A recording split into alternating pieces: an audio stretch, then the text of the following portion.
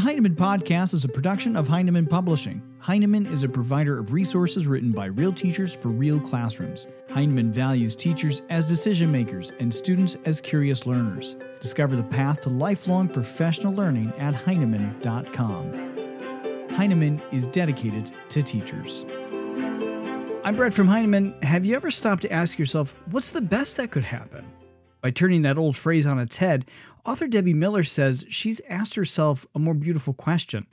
Inspired by journalist Warren Berger's book, A More Beautiful Question, Debbie explores how questions help us look beyond the limitations of what we've always done and discover powerful new opportunities for teaching and learning. In today's special Read Aloud podcast, Debbie takes us through the start of her journey, where her inspiration came from, and how she came to find her questions. Here now reading the introduction to What's the Best That Could Happen is Debbie Miller. Impressed by the innovations around him, journalist Warren Berger decided to investigate how designers, inventors, and engineers came up with ideas to solve problems. In his inquiry into how the world's leading innovators and creative minds approach challenges, he found no fixed answer for their reasons. But in searching for common denominators among these brilliant changemakers, he kept finding that many of them were exceptionally good at asking questions. For some of them, their greatest successes, their breakthrough inventions and solutions they'd found to tricky problems could be traced to a question or a series of questions they'd formulated and then answered. Berger laments the fact that for too many of us, our impulse is to keep plowing ahead, doing what we've always done, and rarely stepping back to ask questions or whether we're on the right path. On the big questions of finding meaning, fulfillment, and happiness, he says we're deluged with answers in the form of off-the-shelf advice, tips, and strategies from experts and gurus. It shouldn't be any wonder that any of those generic solutions don't quite get to our answers. We must formulate and work through the questions ourselves. I think the same might be true for teachers. So many different voices, principals, coaches, programs, policies, standards pepper us with answers that don't quite fit. And do we even know what the questions are or who is asking them? Sometimes we are the ones pushing ahead as if on autopilot with no time to step back and question and reflect on what we're doing, where we're going, what we believe, and who we are. It's as if our days are more about getting through rather than thinking through, checking off the boxes instead of being present, delighting in children, and working hard to meet individual needs in authentic ways. But what if we worked together to change all that? What if we joined the ranks of the change makers and committed the time and effort it would take to formulate and work through our own beautiful questions? Could these actions change the narrative about how schools work? Could teachers be the ones to begin real conversations with each other and those in power? Yes, and if we do, I'm betting we'll have inspiring and influential stories to tell about who we are, what we can do, and most especially what children can do when we put them in the forefront of our minds and hearts.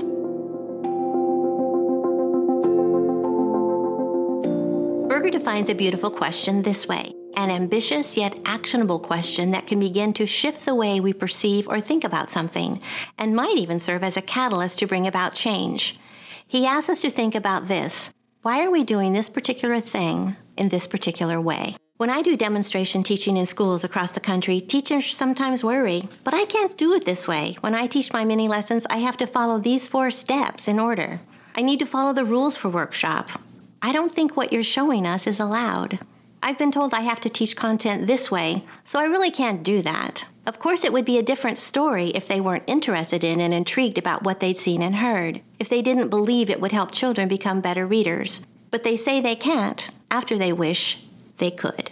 Why do so many of us feel like we can't try new things or do things differently from how we've been told? And what must that feel like when walking into school each day? Testing, mandates, reading series adoptions, all these add to the intense pressure we can feel. Compliance at least puts us in charge of something, especially when we're under pressure and feel in charge of little else. But what does that mean for children's learning, I wonder? Does being under pressure and feeling restricted cause us to put children under pressure and restrict them too?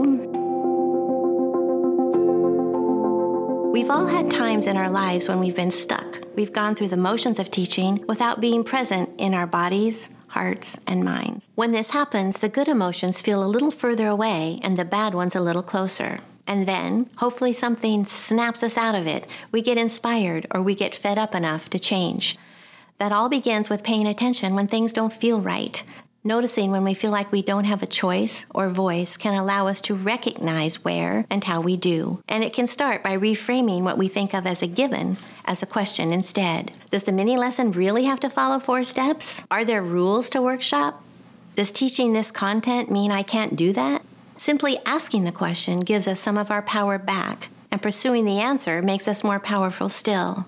When we examine our goals, we'll soon find that each of these questions can be answered with no. We can say no to the too rigid, limiting expectations for our teaching, and we can say yes to questions that invite us to reflect, create, and be present as the creative, brilliant educators we can be. If the mini lesson doesn't have to follow 4 steps, what might I do to better serve children's learning? If there are fewer rules to workshop than I thought, how might I make my workshop more focused on the children in my classroom and less on the rules?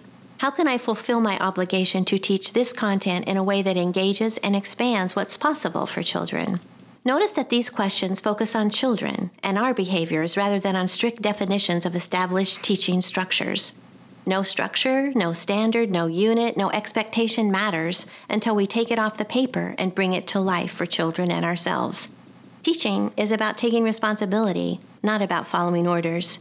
Teaching is about creativity, not about limiting possibilities because we have to stick to someone else's script.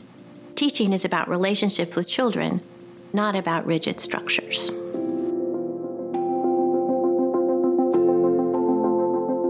Literacy researcher Ann Haas Dyson reminds us what children need from us. A child must have some version of, yes, I imagine I can do this, and the teacher must view the present child as capable, and on that basis, imagine new possibilities. For a child to imagine he can do something, he needs time to explore, discover, and reflect on who he is as a learner, what he needs, and why. And he needs someone with a broader sense of the present moment, someone who understands that what he is doing is significant because it is part of the larger picture. Most children can't do this without us. That's why teachers must also have some version of, yes, I imagine we can do this. Before we can support and encourage children to find their way, we have to believe that we're up to finding our way too. Before we can trust children to make decisions about what they need and when they need it, we need to know how it feels to make decisions that matter to us and the children we teach. And before we can imagine new possibilities for children, we have to imagine new possibilities for ourselves. We have to learn to be comfortable being uncomfortable. Sometimes it's the small things that can liberate us and instill the early sparks of agency, ownership, and independence. Even something as mundane as how we use sticky notes helps us be clear about what our mandates or restrictions actually are.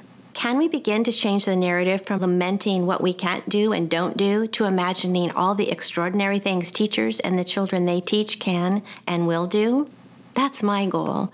No teacher wants to be a fake teacher, and no child delights in learning from a script. Teachers dream of being real teachers, teachers who read, write, think, collaborate, get smarter, and plan for real children who walk through their doors every day. When teachers are trusted, valued, and supported, children are too. All of us, teachers and children alike, hunger to figure things out, forge new paths, create, question, and learn.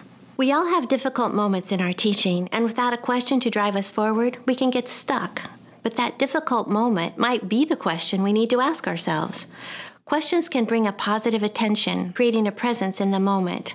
When I ask children, are you the kind of kid who, I'm inviting them to imagine a new possibility for themselves, one in which they have more power than they did before. I want those new possibilities for teachers too. Are you the kind of teacher who is ready to try something new, something that will make your students stronger, more joyful readers, and bring you greater joy in your work? I think you are.